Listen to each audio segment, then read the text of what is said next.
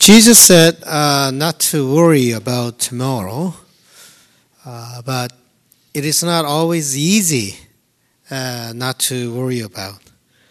When life gets tough, the first thing we do is to worry. When we look at ourselves, when things don't go well, the first thing we do is to worry.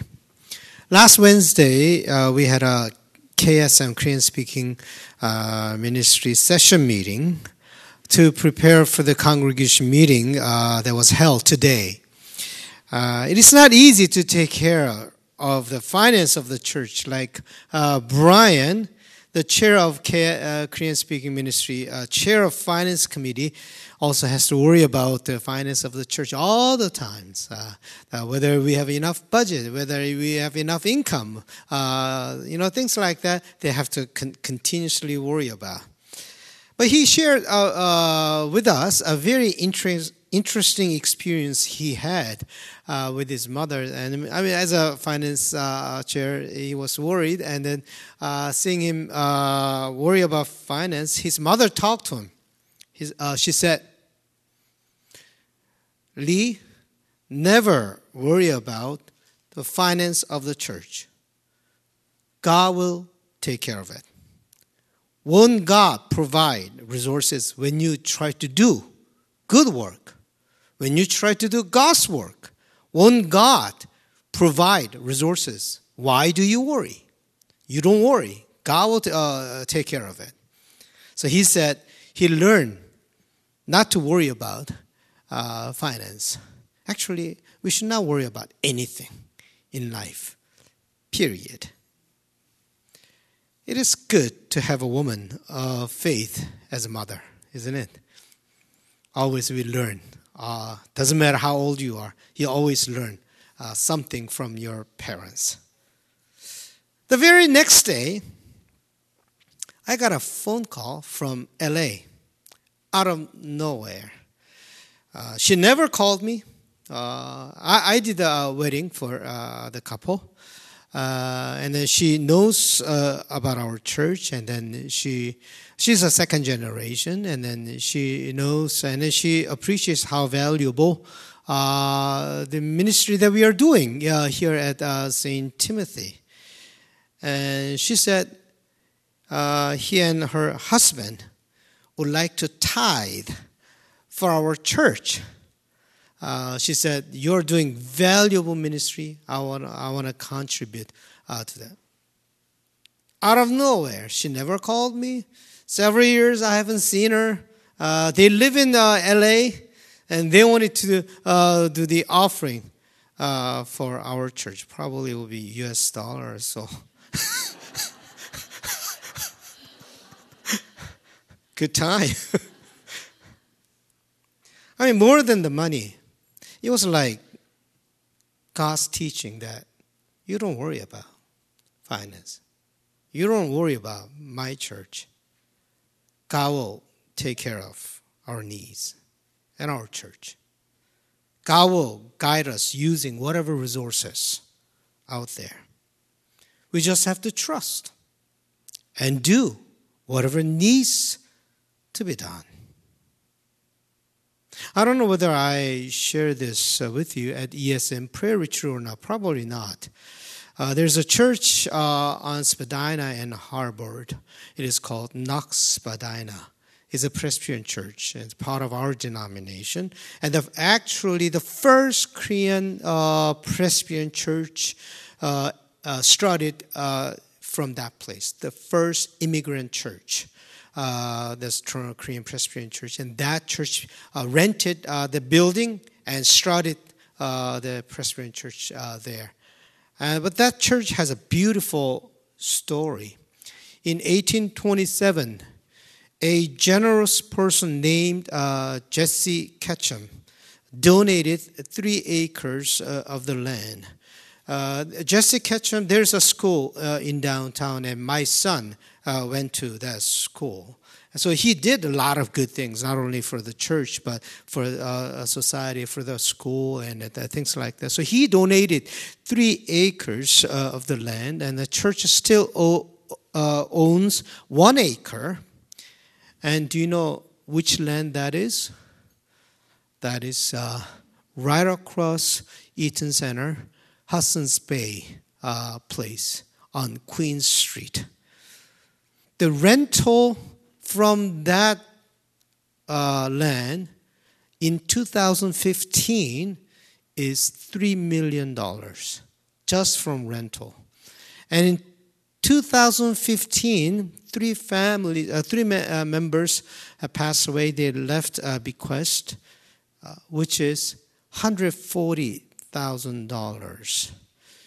So even without income from the church members, they have at least $3.15 million as a budget. They do a lot of mission and a lot of good things. People who love the church left the money for the church as they passed away. One of St. Paul's mission, he didn't just go around to preach the gospel. One of his important missions of St. Paul was to collect offering, funds for Jerusalem church. And he wrote 2 Corinthians chapter 9 to teach them about the offering.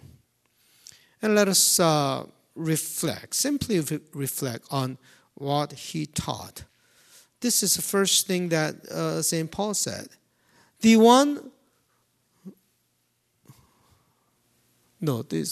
that the first one?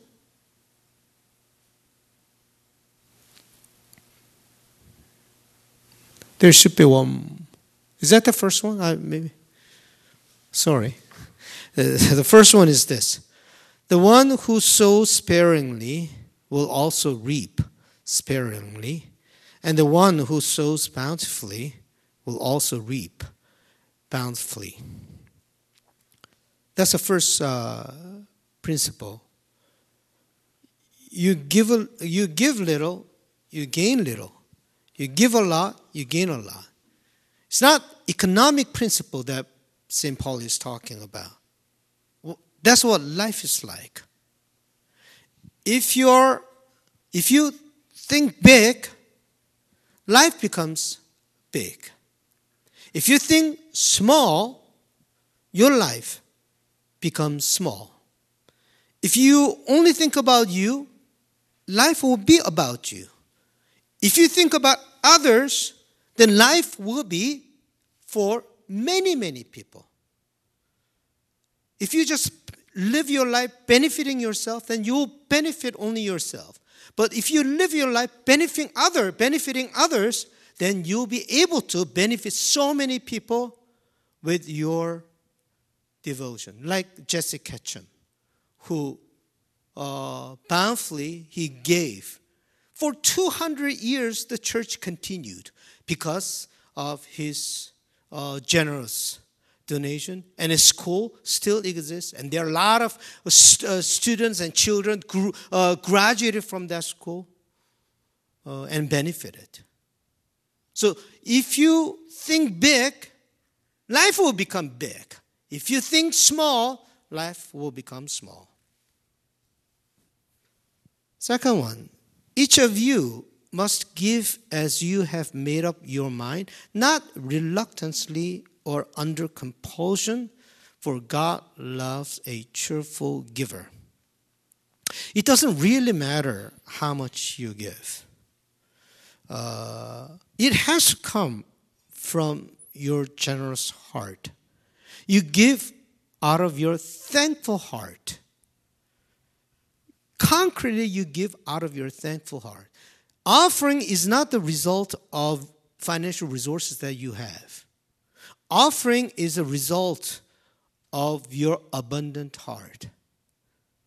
The more just because you have more money, that doesn't mean that you will give more. But as you experience God's grace more, then you'll be able to give more. Offering is directly correlated to the grace that you experience in your life. I mean, Jesus Christ gave all his life and everything that he had for us. And as we experience that grace, the love of Jesus Christ, then every single thing that I have belongs to you. My talent, my time, my passion, my financial resources, that belongs to you. From that understanding, offering has to come. Each of you must give as you have made up your mind, not reluctantly or under compulsion, for God loves a cheerful giver. I already did that, right? Next one is, and God is able to provide you with every blessing in abundance, so that by always having enough of everything, you may share abundantly in every good work. In other words, God will provide what we need for our good work. We don't have to worry about. God will plentifully, God will give. That was what the mother of KSM finance chair meant. You don't worry. God will give. God will take care of the church. So when we do good things, the financial resources will be there. And next one is similar. He who supplies seed to the sower and bread for food will supply and multiply your seed for sowing and increase the harvest of your righteousness. And the last one is, you'll be enriched in every way for your great generosity, which will produce thanksgiving to God through us. As we share the blessings we receive, it will produce thanksgiving in some people. That was what the couple in LA did. Because of their generous donation, and we are thankful for recognizing our ministry and praying for our ministry and then supporting our ministry. And we are confirmed again that this ministry is valuable. We are doing something very valuable. And there are a lot of people who live their lives benefiting others, and they'll be thankful someday. We just talked about orphanage in Korea yesterday at a session meeting. Barbara is working really hard, going around interviewing these different people and helping out the orphans in Korea. Whatever she does will benefit many people, and also there will be some people who will be thankful for that. And your life, your donation, your gift will produce thanksgiving somewhere in some people. St. Paul understood the beauty of the lifestyle of giving. Giving is a lifestyle. We have to cultivate the lifestyle of giving. And that is our philosophy. Whatever we have, we share to benefit others. That is life philosophy. We don't live for ourselves. As Jesus lived for us and lived for God, we live for others and we live for God. Generosity begets generosity. Generosity begets abundance. Not just material abundance, it means the abundance in life.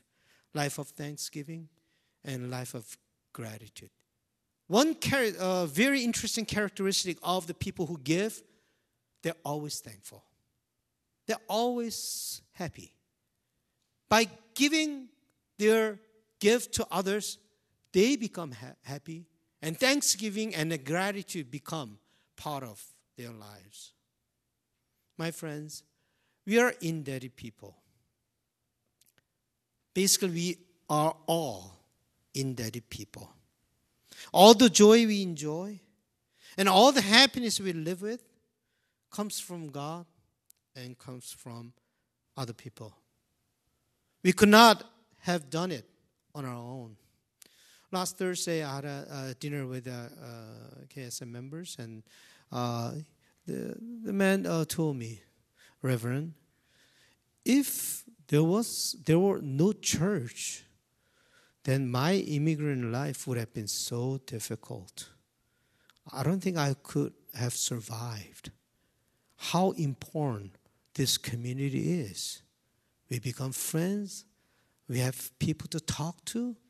We pray together. We worship together. This is wonderful that we have this kind of church.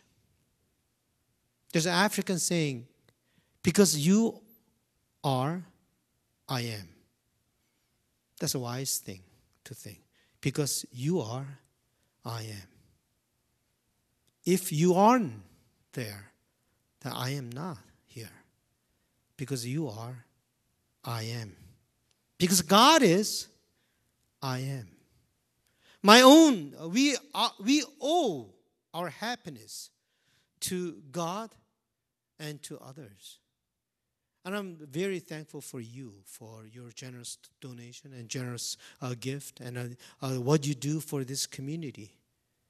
And because of you, we can all enjoy life's happiness, laughter, joy. I thank God for this community. And this community is very unique and very special. And that's what I believe. That's why I gave my whole youth. I came here when I was 34. So all my 30s, all my 40s, all my 50s. That's my prime time. I gave all of them for this community.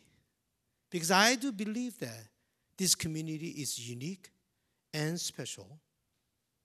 And if I can build at least one decent spiritual community, then I'm very happy. I'm very happy with that. Our children will be able to drink fresh water from the fountain of this special, beautiful, precious community.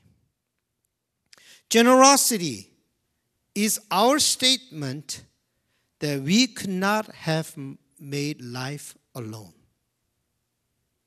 Generosity is the expression of our gratitude to God and to all others for walking along with us to build life together.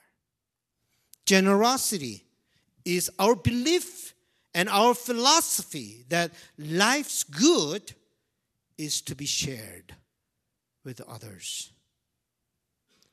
True blessing is to live a life of giving.